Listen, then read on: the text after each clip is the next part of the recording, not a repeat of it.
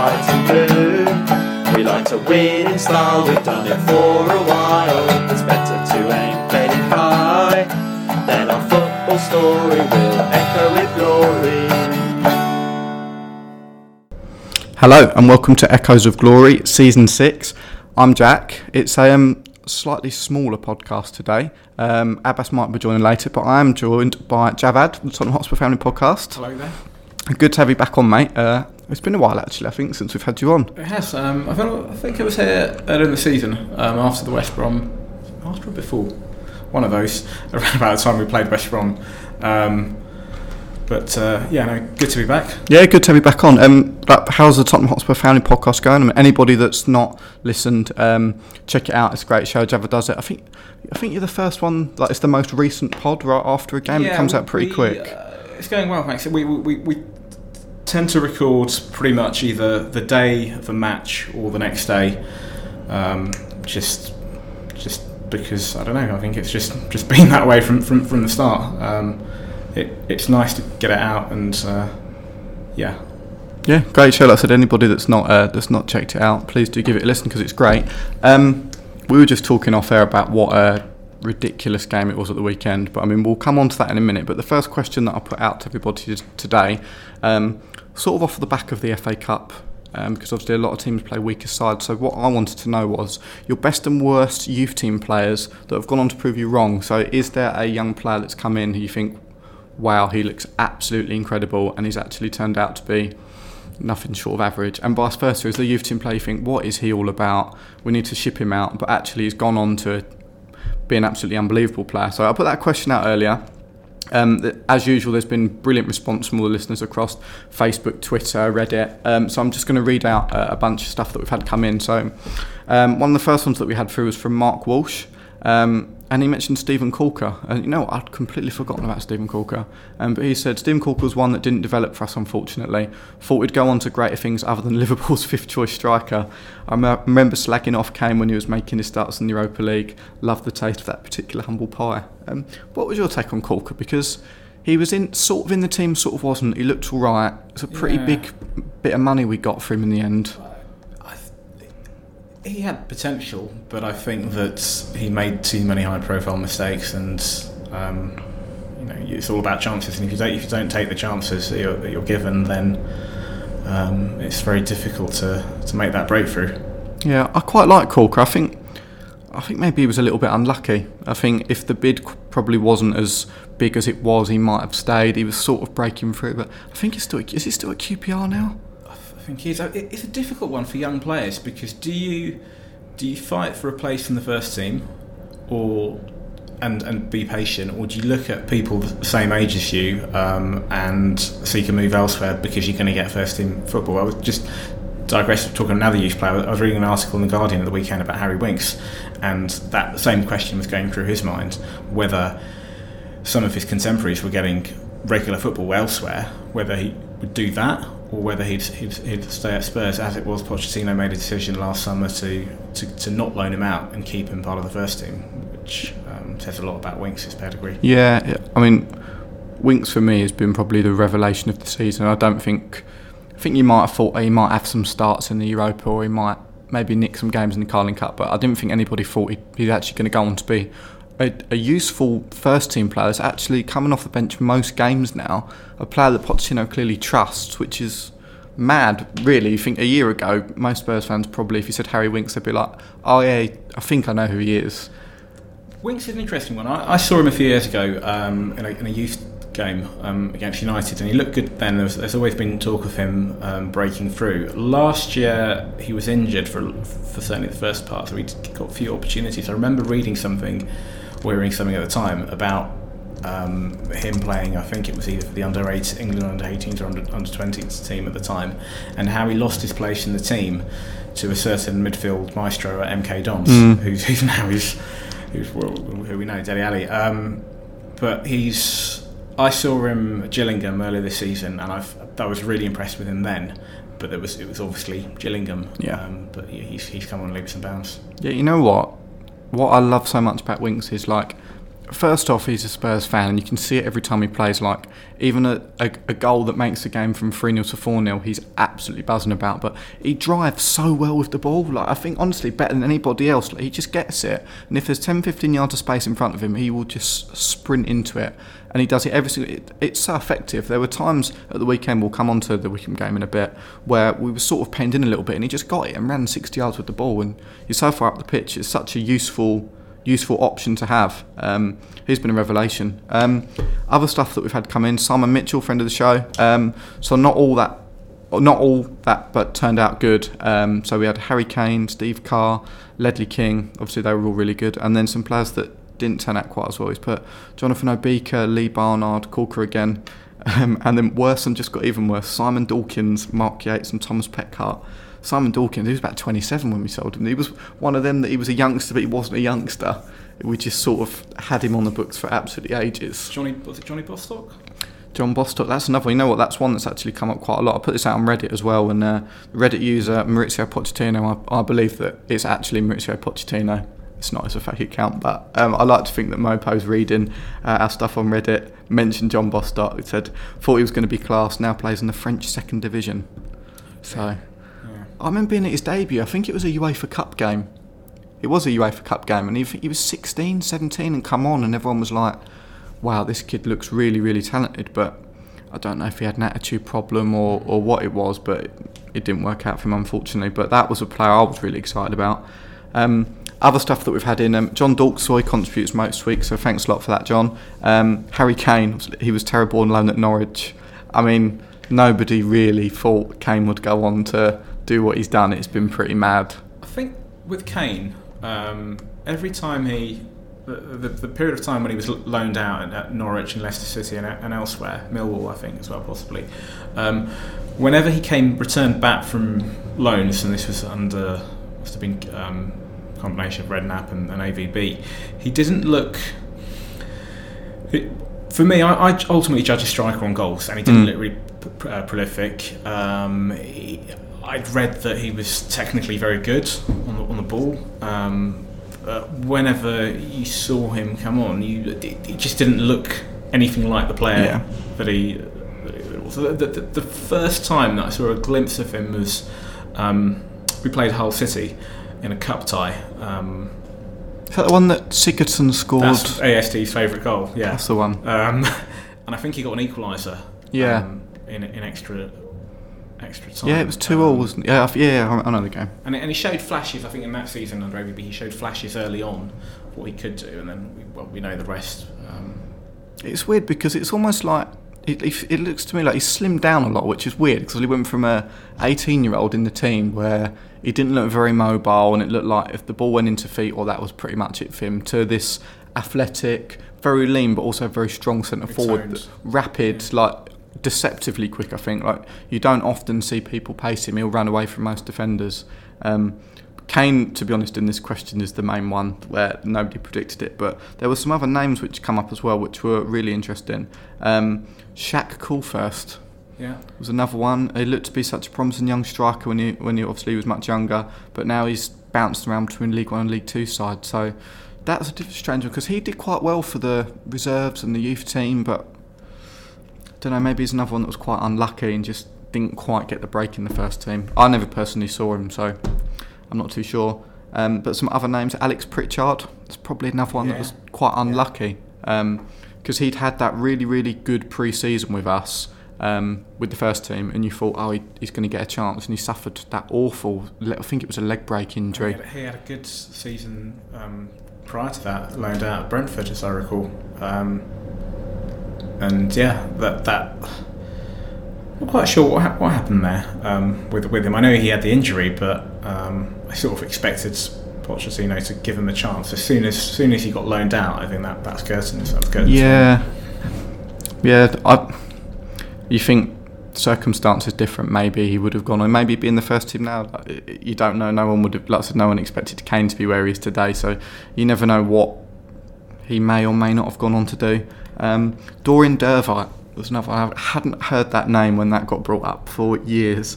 There was quite a lot of talk around him, and like there was quite a lot of hype that actually like he's going to go on to be like a really good long-term centre back for us. But again, another one. I think he had glimpses in the first team, and everybody quickly realised that he's not quite good enough for us. So he was moved on. Rowan Ricketts is one that comes to mind. Yeah, Rowan Ricketts, good one. I think he broke through when Hoddle was manager, and he looked really promising. And well, did he come through our system, or did we poach him from Arsenal? I have a feeling we poached him from them, but I don't know at what point. You know what? I'm not 100% sure, because we were also talking today about Danny Rose, because obviously he's been with us since a young age, but he didn't come through the youth academy. Obviously he was signed from Leeds, so we were sort of being like, what are the rules? If we signed them when they were really young, do they count? But another interesting one for me was obviously Ledley King, my favourite ever player, one of the best centre-backs we've ever had. His debut for the first team was horrendous. So he come on, for those that don't know the story, he was a young player, broke into the first team, was on the bench for a game at Anfield, and he came on when we were 2-0 up, we had injuries, and he came on at left-back. He had an absolute stinker, and we lost the game 3-2, and there was already a bit of speculation about him being like, who the hell's this kid that we've put on? He looks absolutely hopeless. Which is interesting, and I know we'll talk about Wickham in a bit, but Carter Vickers, who played at the weekend, a lot of fans in and around me in the stadium, and also afterwards I was reading on social media, people I know, people I don't know, but just various comments on social media criticising Carter Vickers, and he's a young man, and it just goes to show, well, if Ledley could bounce back from that, you know, it's too early to write somebody off.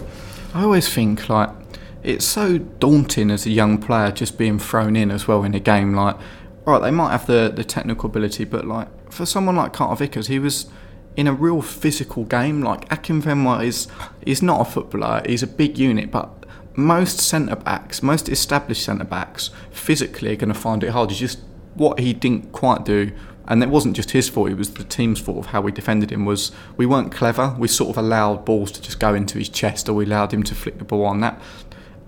If you put most centre-backs, Akinfenwa 1v1 physical challenge, they're going to find it hard. So I feel quite sorry for Carter Vickers, to be honest. But you know what, let's move on to Wickham, because the game itself was absolutely mad. I was telling Javad off air, I wasn't due to go. My mum and dad actually went on our season ticket seats for this game, but my nan and granddad have also got season tickets in the North Lower, and my granddad couldn't make it because he wasn't well on the day, so a ticket come up for me, free ticket, FA Cup, Wickham. So I thought, yeah, I'll go see the young players, maybe see 2 or 3 goals. Good way to spend a Saturday afternoon. What I didn't expect was to turn up and to be 2-0 down at half time. I mean, what were your emotions at half time? Sat there, Spurs 0, Wickham 2, especially after the fact that we knew Wolves had knocked Liverpool out, all these giant killings were going on. What were you thinking? To be honest, at 2-0, obviously it's just disappointing when you consider the opposition, not being arrogant, but we are Tottenham, we're a Premier League team, and Wickham are Wickham. It's disappointing, but I felt fairly confident that come the second half, Pochettino would sort it out. We had the option of bringing on Dele Alli and Moussa Dembele, which he did, and also Janssen, which he did first and foremost. And I thought we were lacking that focal point up front. Somebody could hold the ball up. Son isn't a centre forward in the conventional sense. So I was confident. And then, given the fact that we were 2-0 down against City the previous week, if we can come back from that. So I was fairly relaxed at that point, even though possibly you could be critical and say, well, maybe how can you see it coming if we've been a bit poor in the first half? But I was fairly relaxed with that, and I was confident that we would come back. Yeah, I mean, as we were speaking off earlier, it's probably I can't think of another game I've been at where we've been 2-0 down at half time where I thought this isn't. I'm not worried. I'm confident we can come back. I was extremely angry because I was sat there thinking, all it takes at this point is a stupid bit of defending and it's 3-0 and it's game over. So I mean, I was angry just at the fact that it had happened, but I was still confident in that we'd come back, because I'd watched throughout that first half that their defence was all over the place. Some was getting into really dangerous areas. To be honest, we should have probably been at least level at half time, and really they went forward twice. The first goal was a set piece and guys banged a volley in, and do you know what I mean, that was a perfectly good goal. The second one, is not great defending in a penalty, and all of a sudden you're 2 down. But I was confident. I thought maybe he'll chuck Ali on at half time. I was a little bit surprised that he put Janssen on, just because he's not really done too much for us so far. But credit to Janssen, I actually thought he changed the game because he held the ball, he pinned Wickham back, and he allowed Son to get into some really, really dangerous areas. And to be honest, he ended up being the match winner on the day, Son. But Janssen did great coming on, obviously winning the penalty. But it seems like we've got this, I don't want to say team spirit, but we hit back in games when you really have to. Like, it reminds me of United under Ferguson, where it'd be like, if they get one back early, they're going to go on and win it. And we always seem to score at the really, really important time at the minute. Did it at City, a game which you were at, where it was sort of like, if that goal hadn't have gone in the alley one when it did, it'd have probably been tough for us to come back. But to get that first one early was really key, because once it gets to sort of 75 minutes and it's still 2-0, it's really, really tough for us to come back. But I mean, we get level at 2-2, and then Wickham, they go up the other end and make it 3-2. And where were you sat? Were you in the south? I was in the south, block 34, row something or another, 14. Yeah. Fairly decent view. It's funny because at 2-2, I thought we had momentum, and I thought it was only going to be one winner. And I turned around to my friend Sam and I said, "We're going to win this 4-2." And shortly after saying that, we conceded the third goal. My heart did sink a bit at that point. But just coming back to what you said earlier, we've shown time and time again under Mauricio Pochettino, going way back into that very first season, probably after he started to turn things around after that famous defeat at Stoke at home. When, we've got this tendency of scoring late goals and coming back. Yeah. That happened. That was, whatever it was, 2014, 2015. What's caused that? Because I mean, we're a fit team now, but it seems like everybody just believes that if we're losing 5 minutes to go, that doesn't matter. We're going to get the equaliser. And I've tried to figure out what that is, but I mean, what is it? I think it's just a combination of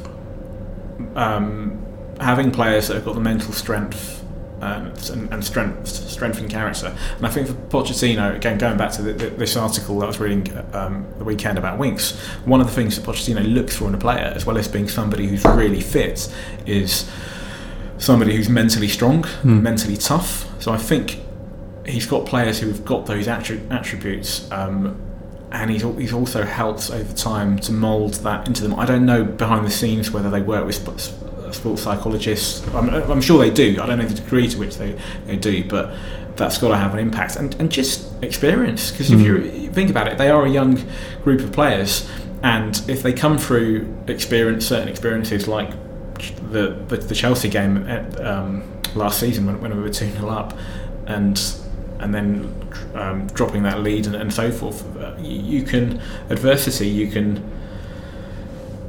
in the face of adversity, you can, if you've got the right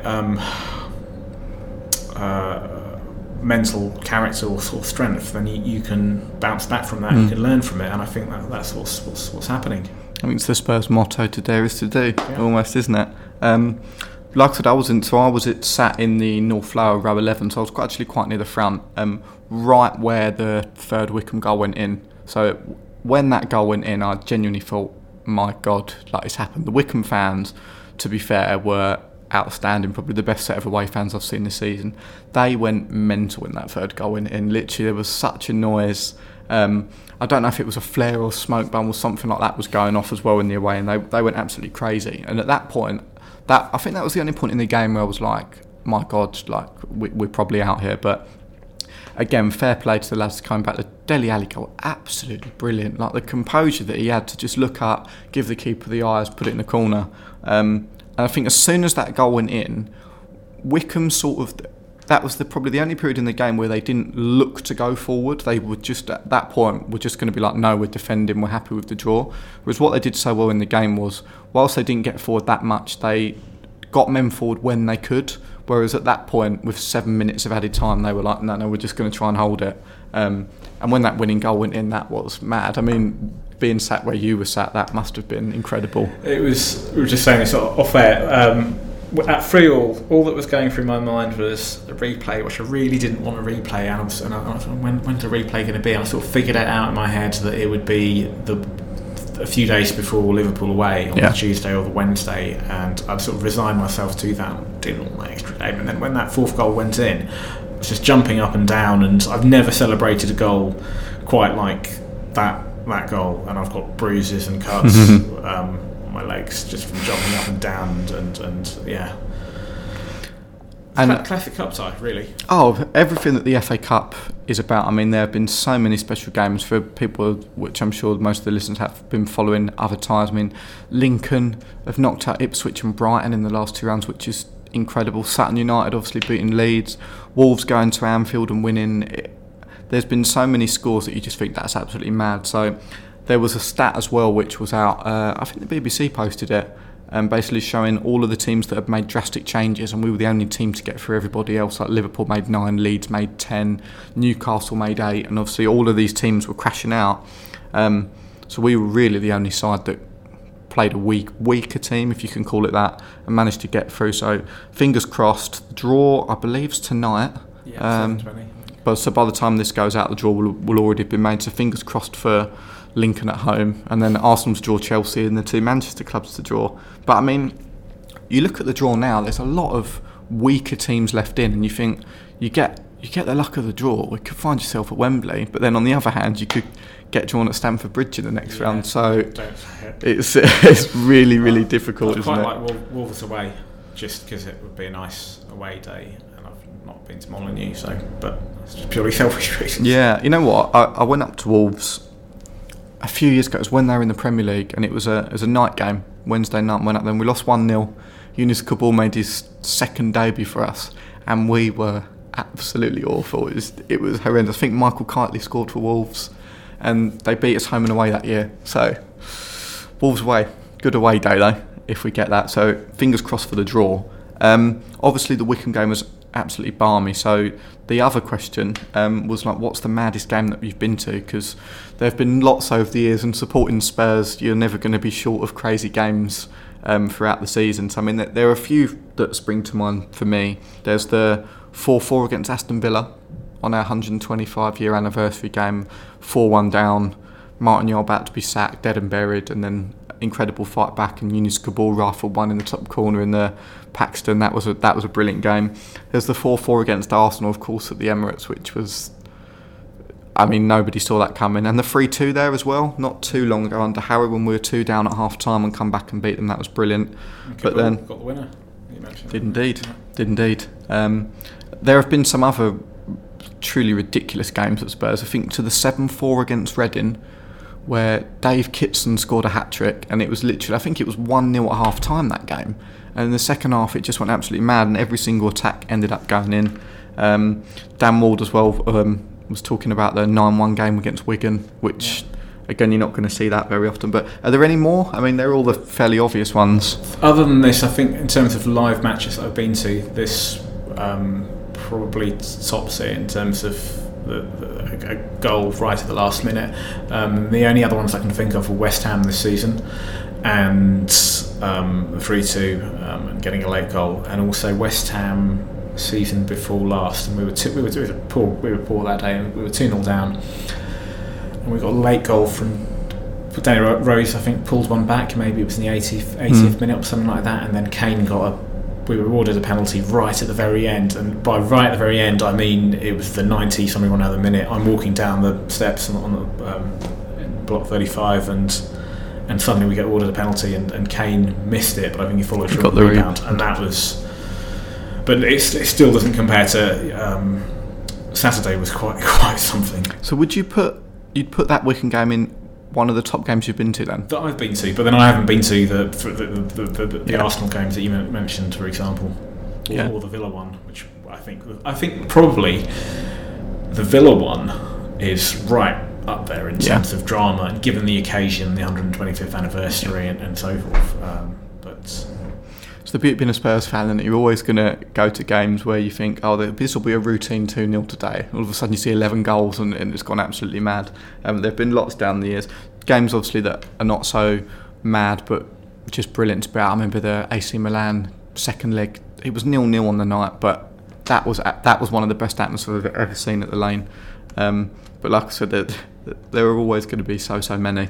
We've got a couple of games this week. So we've got Sunderland tomorrow night away, and then we've got Middlesbrough at the weekend. So 2 games against 2 teams that are, well, they're both really struggling in the league. Sunderland have made a couple of signings today. They've brought in Darren Gibson and Brian Oviedo from Everton. Or if they've not signed them yet, they're on the verge of signing from. So they're unusual signings. Gibson's doesn't Moyes sign him when he was at Everton? Yeah, I can't remember the last time he had a game, Gibson. He just always seems to be injured. They brought Joleon Lescott in last week as well. So, I mean, if that's not signalling your intent to be relegated, signing Joleon Lescott, then nothing is. So, we're going into it. It should be a routine win. However, I mean, no away game in the Premier League is easy. Hopefully, Kane and Toby and Rose are all back in for it. Would you make a lot of changes? Would you go back to the team that's been doing really, really well, or would you sort of rotate a little bit, bearing in mind we're playing Middlesbrough at the weekend? I think that I haven't watched it, but there was a press conference earlier, and Pochettino indicated that those 3 players would be back, and I'd play them. I'd go with the same team that started against City. Yeah. Or the same team that started against Wickham minus Vertonghen. Yeah. I'll be interested as well to see what he does in terms of formation, because obviously we were 3 at the back against City, went to the 4, and we changed quite a lot against Wickham as well when Trippier went off. Sissoko, I know we were down to 10, but Sissoko sort of played as a right wing back, so it'll be interesting to see what he does if he reverts back to that 3 centre backs, or if he pushes Dyer into midfield. That'll be interesting to see. But I'm confident going into the game. I mean, Sunderland are really struggling, so I'm confident we'll go up there. I think they'll probably score. We've looked a little bit shaky at the back, so I mean, I'll probably go for a 3-1. Defoe to score? He's got to, isn't he? He's got to. When I was recording the Tottenham Hotspur Family podcast last night, we were going through this game, and I mentioned Defoe, and I hope I haven't. I said it last night. I say it again now, and I hope I don't. These words don't come back and haunt me. I don't think he scored against us in a Sunderland shirt. I know at Pompey he did, but I don't think since we sold him the second time round he scored against us yet. And I've got a feeling he might put the ball in the back of the net and it was offside, which is what I'm hoping. I think he'll do tomorrow. It's all like, it must be quite strange, because whenever he comes back to Spurs, like, I mean, he's a club legend. Everyone absolutely loves him. He's scored an incredible amount of goals for us. I mean, I don't think I've seen a rival player get such a great reception when they come back to play against Spurs. So it must be really strange for him, because normally, like, he goes to West Ham and he gets abused and it normally pumps him up and he scores. Same at Arsenal, he's ex-Spurs and Chelsea. But he comes back to the Lane and everyone's... It's almost like he doesn't want to score at the Lane because he feels bad. But I'm sure now we've said this, he'll bang a couple in for them tomorrow night. But I mean, what's your prediction for the game? I'm going up for my sins, which I've got half day, and then I'm going to be back at work the next morning. I don't know how I'm going to do that. I'll get back on the chartered train at King's Cross at 3:30 in the morning. Yeah, I'm going to have to. Anyway, 3-0, I think. I really do think we can go there. I think it's going to be shades of around about the same time last season we played Norwich relegated away from home. I think we won that 3-0, and I've got a feeling that we're going to put in a similar performance. You've been up to Sunderland before? Once, the Brian Mason goal. Was it? For that one last time. And actually, for anybody that wasn't at the cup game at the weekend, Mickey Hazard was on the pitch at half time. And come on and gave an update on Ryan Mason, said that he was going to visit him with what will be today, obviously to go and check on how he is and all of that, and he told us a little bit like how he's doing and all that, and he was saying that he comes and goes, like sometimes he's there, sometimes he's not in terms of his mental state and that there's quite a long road to recovery ahead.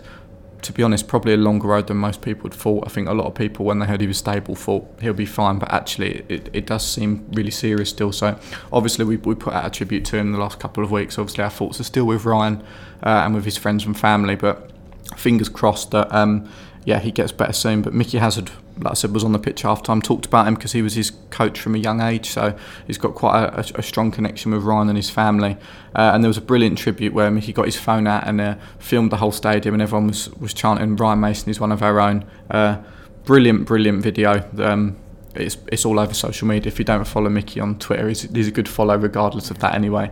But he posted that, and that was brilliant. Like, I think that's what makes not only Spurs but football so good that you get that unity, and like all the Wickham fans were up cheering and chanting his name as well, and like with all of the hatred and all that there is in football, when something like it's a shame that a negative has to happen to bring everyone together, but when it does happen, there's just something about it. It just sort of gives you that feeling. It's not the same, it reminds me a bit of the Fabrice Muamba incident. Yeah. Not so much the incident, but our fans on that day and since, and being supportive. So yeah, it's nice to see that. There's a lot of negative stuff about football sometimes that crops up. So it's nice when there's something positive. Yeah. I have been up to Sunderland as well, actually. I'd completely forgotten that. I went up there when we had Harry, and we were we first got Harry, so we were fighting for our lives down the bottom of the table, and it was me, my dad, my brother and my uncle went up, so it was a family trip up there, and we drove 3 o'clock kick-off, so we were on the road at about 6 in the morning, drove all the way up there. Within 2 minutes we were a goal down, so that was good, but we fought back and drew 1-1. Robbie Keane scored in injury time, so it was all worth it in the end for that. It was when they had Ricky Sprazier was their interim manager. It was going back quite a few years, but nice and confident going into that game tomorrow night. And then we've got Middlesbrough at the weekend, so again it's a similar team scrapping for their lives. They're really struggling to score goals, so you'd probably think they'll suit us because they tend to sit back in a lot of games, so we should be able to get our wing backs forward and attack them and be quite aggressive. They do have a few threats though, obviously. Negredo up front, he's not the player he was, but he's still useful in front of goal, and they've got Traore as well, who's the winger, the former Barcelona youngster, who is rapid. He looks like a rugby player as well. He gets on the ball and you'll do well to knock him off it. But again, I think that should be a routine win as well. I think a couple of goals to nil. Should be, and as you said, the key thing was what you said about the wing backs. I think that the width that Rose and Walker, even when we played with a 4, they push up. But I think that system gives them even more licence to not worry about what's behind them, even though they've got great engine and they can get back. And I think that width has enabled us to break down teams, particularly at home when they come and part of the bus. And this season, White Hart Lane's been such a fortress, so I don't really envisage anything other than 3 points. Yeah. Would you take anything less than 6 points this week? And if I offered you 4, would you take it? I think no. That's the correct answer. If we get anything less, then any aspirations that we've got of winning the title, we can honestly say we can forget about, really. I think these games are so important, right? Because historically these are the games where we would take 4 points. If you win both, and as well there's some bigger games going on around us as well. The next couple of games, Chelsea playing Liverpool, which is going to be a pretty tasty game. So again, if we can pick up 6 points, you're gaining more on either of them. Even if Chelsea go on to win, fine, we're gaining 3 on Liverpool again, which would obviously be really good. But I think we'll win both games this week. I think it should be fairly straightforward. But going back to what you were saying about White Hart Lane being a fortress, I saw something. We've won 12 of our last 14 at home, all competitions, and the other 2 have been draws. I mean, we haven't lost at home all season. Yeah, I mean, and how fitting would that be last season at the Lane to go the whole year unbeaten? That would be... It would be the best tribute, but part of me is concerned because everybody keeps saying it, and I've just said it, you've said it, and it all concerns me that we might get a little bit too cocky. I hope we just go about and do our thing, which is what we've been doing this season, and then come the end of the season, if we then look back and say, wow, we went the whole season unbeaten and we won all but 2 games at the moment, that would be fantastic. And we start to sort of think along those lines, then over the course of the season, then you start to worry. Is there the worry as well? The start of the season, we had that unbeaten run, and we were all everyone was going about we're unbeaten, but we weren't winning many games. If we get to a point where there's 5 home games to go, or even less than that, 3 or 4, and it's like we're unbeaten, that there'll be a tendency for us to just stay unbeaten, and we might not necessarily be as adventurous in games, or is that a myth and that's something we don't need to be worried about? I think the difference between the beginning of the season and now, we're in the business end of the season. I think you can afford to. I know some of our fan base look back at those draws in sort of October, November after that City game and are quite critical. I think you're going to drop points over the course of the season. You're going to draw matches. The unfortunate thing about that sequence of games was exactly that. It was a sequence of games straight after. If it had been, if you'd drawn, I don't know, against Leicester in October and then drawn against West Brom in April, it wouldn't have mattered. It was just fact that those games were next to each other, and it coincided with Toby being out and Kane being out and all of that. And Chelsea being on that mad run as well, so they sort of capitalised really on a lot of teams dropping points, didn't they? I think what we did then was, aside from the Champions League form, which was poor, I think in the league we weathered the storm. We got wins even without Kane, certainly early on, Son against City and against Borough away, and we drew a few, but we still were in the mix. And now we started to get everybody back. Obviously we've lost Jan, but we're getting everybody back, and now we showed it in the last 6 months, six on the spin, or if we've drawn against City. Now we just need to put another run together, and I think we will in the business end of the season. And what you're saying about Vertonghen as well, there's talk of him being back in 3-4 weeks as well, because he's already been out for a few. He's not missed really any massive games yet. Obviously, not having him for Liverpool's a shame, but I mean, if he's back in 4 weeks, that is an absolutely massive boost for us. Bearing in mind we've got Europa League, FA Cup, and the Premier League. There's so many games coming thick and fast. I mean, I think we sort of resigned ourselves initially that he would be back beginning of April, which would have been the sort of same time frame as last season when he went out in January and came back. If he comes back, what are we, end of Jan now? Let's just say end of Feb we've got Stoke, let's say beginning of March. That would be pretty good.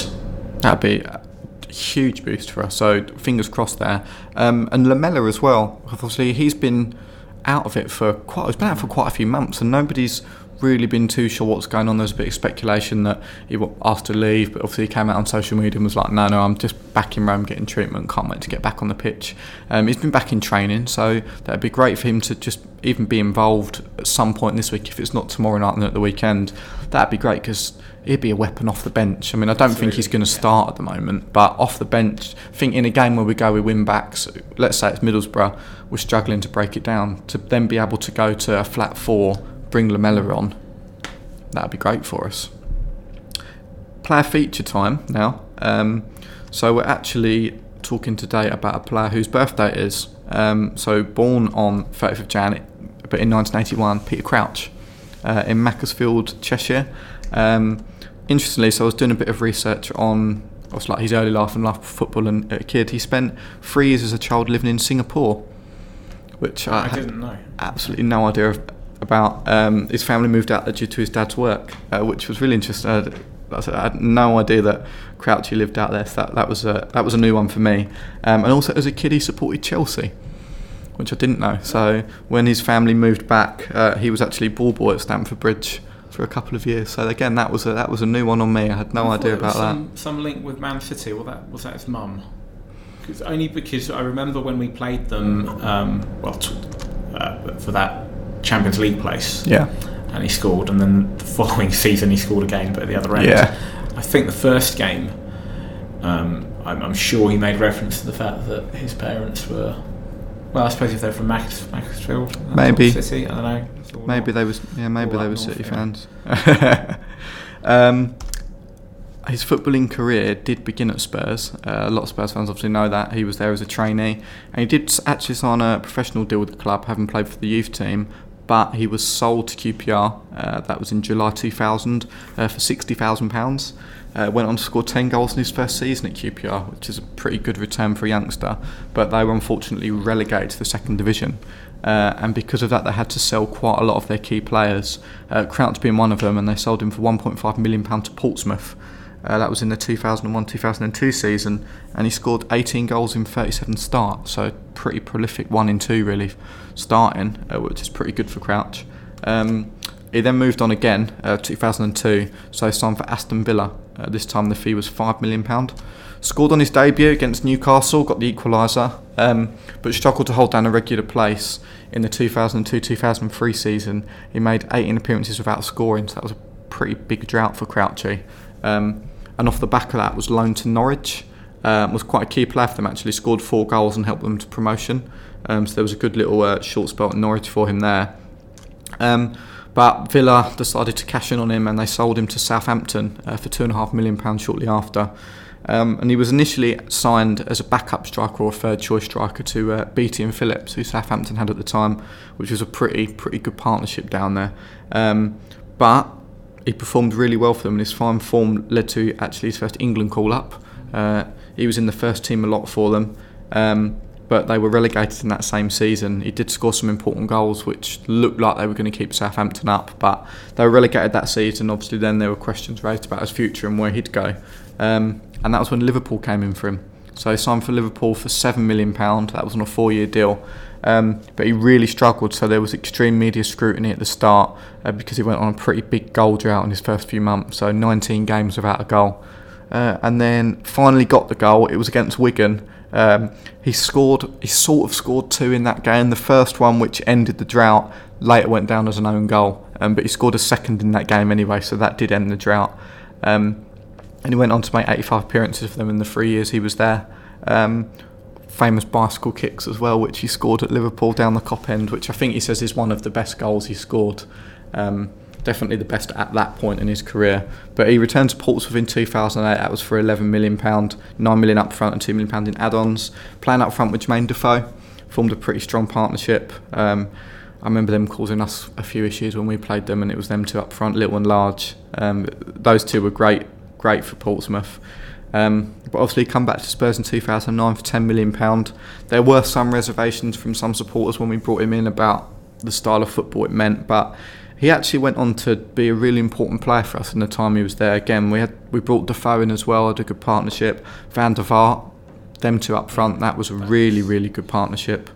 Like I say, he went on to score some really key goals for us. So there was the goal that you mentioned at City, the 1-0, the 4th place playoff game. So that's the first time we got 4th in the Premier League, which is obviously massive for us. Got a hat-trick in the Champions League against Young Boys.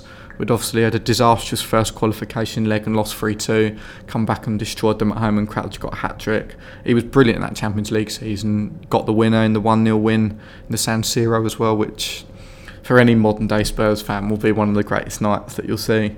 Infamously was sent off against Real Madrid in the 4-0 away leg as well. I remember him coming back. Stoke, possibly, yeah. Yeah, he come back as a Stoke player and we were chanting at him in the San Siro 1-0. This is when he was warming up and he was loving it, and then we quickly turned to in the Bernabeu 10 men, which he did laugh at, which is quite funny. He's currently at Stoke. Playing up front for them, back in the team recently as well, and 1 goal away from being a member of the Premier League 100 club, so hopefully he gets that this week. That would be great. But that's Peter Crouch, birthday today as well. I love Crouchy. I mean, when we signed him I was a little bit, I'm not sure, I don't know what that's all about, but he was great. He scored big goals. He was quite a good player. He was quite an entertaining player to watch as well, because he wasn't just a massive bloke up front. Like, he could play, he could score different types of goals. I quite liked him. What were your thoughts? I had when we signed him, I was quite happy because we had Defoe and they had a proven partnership at Portsmouth. So I was glad that we brought him in. Actually, a bit disappointed that we sold him, because I still thought at the time he could have done a job for us. His goal also at Stoke for Stoke against was it Man City? That was something special. Yeah, he's to be fair to him, his whole career, wherever he's played, he's always scored goals. He's always been consistent. He's never been a player that's relied on strength or pace, so it's not something that he's lost with age. He's still getting the goals now at Stoke, and he's 34, 35. He's still proving that he can do it. Brilliant record for England as well. His England goal scoring record was so good. Obviously, everyone remembers the famous robot celebration as well. And didn't he miss a penalty for England on a hat trick? And he dinked it. Jamaica? He dinked it over the bar. Yeah. I can't remember who it was against. I think it might have been Jamaica. Why have I got Jamaica in my head? I think because we played Trinidad and Tobago that World Cup, and I think one of the warm-up games was against Jamaica. But I'll Google it afterwards. Yeah, I just remember being on a hat-trick and coming up for that penalty and just thinking, come on, just put a bit of pace in the crowd. Don't do anything stupid. And he dinked it over the bar. But I really liked him. Great player for us. I was also hoping today to be able to share interview with the Spurs ladies, because I was due to go down there yesterday on Sunday to watch them against Cardiff. I was going to interview Josie Green of the Spurs Ladies, but unfortunately the game was called off, so there was an unplayable pitch, which was frustrating. But we're rescheduling it for a few weeks' time. They've got another home game in a couple of weeks, so we will still have something to share with you in the next couple of weeks, but unfortunately not quite yet. So the good thing is it gives us much more time for any other questions or anything like that to get sent in. So if there is anything specific you want to hear from Josie or anything about the Spurs Ladies, get in touch. And you've spoken to them? Have you spoken? Yeah, I mean, about 18 months ago we started on the Family Podcast. We started covering the Spurs Ladies simply because there was very little coverage at the time, and so we do a weekly. One of my colleagues on the podcast, Rebecca Braddock, she does a weekly roundup of their games and so forth. We spoke to them. We went to Hotspur away twice last season and met with the skipper Jenna Scalacci, and also on another occasion goalkeeper Tony Ann Wayne and the coach Karen Hills, and that was on the back of them reaching the Ryman's Cup final. Yeah. So I've been to. I don't know if you've been to a. You know what, I've not been. That was due to be my first game. I've been to a couple of. I went to both they played in the Ryman's Cup final against Charlton, and then one of the other cup finals, which embarrassingly I can't remember which one it was, but they also played the first one, Ryman's Cup final. They beat Charlton on penalties, and then the second occasion, which was about a month later, was also against Charlton, and they lost that. But it was the first time that I'd been to a women's football match, and yeah, it was interesting. Circumstances were very different. Obviously, playing at Cheshunt, very sort of old school, traditional type football ground, but technically very good. I mean, you can't compare the men's game and the women's game. It's different. Yet there were. I'll tell you one thing about it: the match that Spurs won against Charlton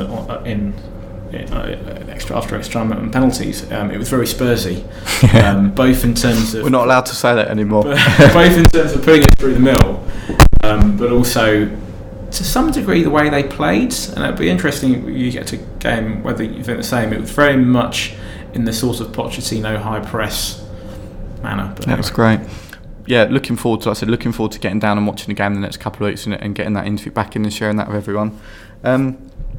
I don't think Abbas is coming. He claims to be working, but he sits at his desk on Facebook a lot of the times. He's probably upstairs doing that. That's pretty much it. I mean, Javad, it's been great having you on.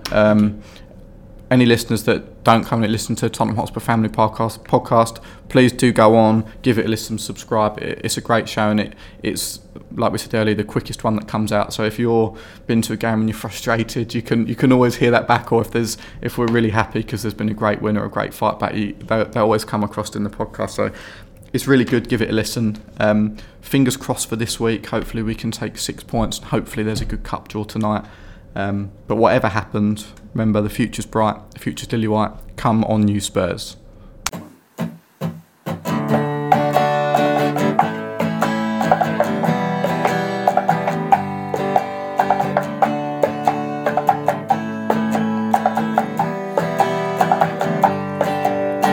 Gazza's top free kick at Wembley. Aussie's knees have gone all trembly. Anderton requires assembly. Danny Montower, local boy Ledley King. Greavesy scoring everything. Glenn Hoddle, Chrissy Waddle, Lee Young-Pyo.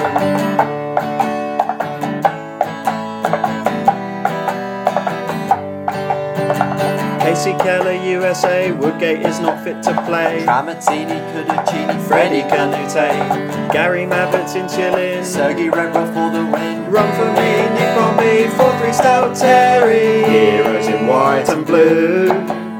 We've all loved you since 1882. Even when I'm feeling grey, despite the tears and pain, I go to White Hart Lane. Lineker playing fair. Modric here, there, everywhere. Pat Jennings, luscious hair. Super Vertonghen. And Liachenko, number 9. Naeem from the halfway line. Villa's running 81. Under Twin Towers.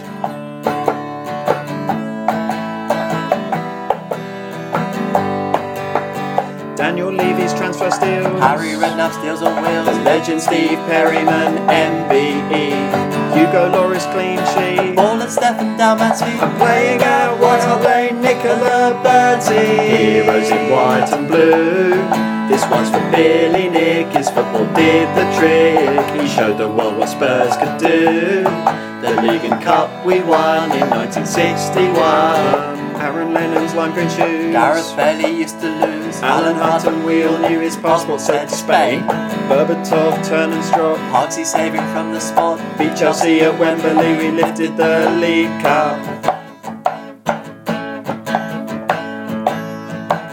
Maradona is a Spur. We're the football connoisseurs. Chaz and Dave's Cockney raised Chirpy the cockerel.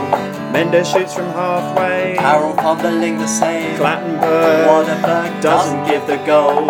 Abizela's work of art. Tricky Rafa van der He's Vaart. got no hair, but We don't care, Martin Young. Lily White's from White Hart Lane.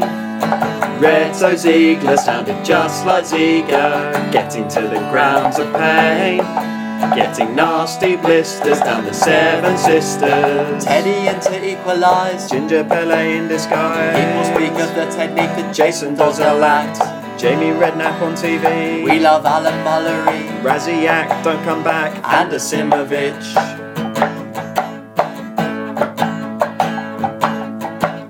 Nico Cranchar substitution. Tom Hiddleston's distribution. Jermaine Defoe, he's Cisco. These linguistic skills. Scott Parker could not try harder. Danny Rose's 30-yarder. Darren Bent's headed wide. Sandra could have scored that. Heroes in blue and white. We sold Zakora and we dropped Zamora. Spurs make my dark days bright. But it makes me sad, Postiga was so bad. Robbie Keane, In the box. Edgar Davids, Dreadlocks, Palacios. Stripy Socks, Everson hat-trick.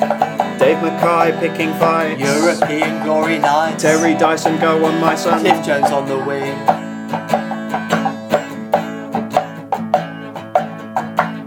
Dean Richards, John White, legendary Lily Whites, Aldere Esfrakek, Two there is to do. Clive Allen, Paul Allen. Joe Allen, Les Allen. Rory Allen, Brazil Allen. Alan Gilsey, Lily Whites from White Hart Lane. Kazuyuki Toda, Bentley's free kick over. We treat Judas with disdain. His transfer was a farce, so shove him up your arse. And Liam Walker's page 3 go. Gus Poirier, free kick curl. Gomez made super saves, he can shag my wife. Edrington loved the bookies. Andy Reid loved the cookies. Star Wars music and some Wookiees right before the game. Heroes in blue and white. When I feel depressed, in Ginola undressed. Freund won't give up the fight. Wolfox never quits, you can be sure of it. Robinson's long shot. AVB's deep squat. David Howe's on the prowl in the FA Cup. Andy Sinton's England call. Michael Brown starts a brawl. Peter Crouch, 8 foot tall. Jurgen Klinsmann's dive.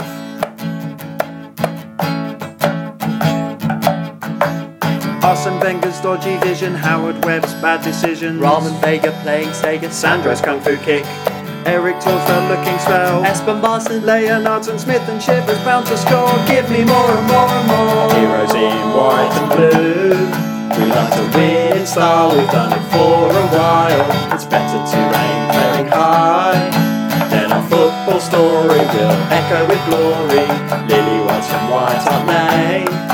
If the budget allows, the anchor will be ours. Thanks Dave Henson, 44. If he were here, we'd buy the boy a beer. Heroes in white and blue. This one's for Billy Nick. His football did the trick. He showed the world what's supposed to do. The League and Cup we won in 1961. Heroes in white and blue. We've all loved you since 1882. Even when I'm feeling grey. Despite the tears and pain, I go to White Hart Lane. Heroes in white and blue. We like to win in style, we've done it for a while. It's better to aim fading high. Then our football story will echo with glory.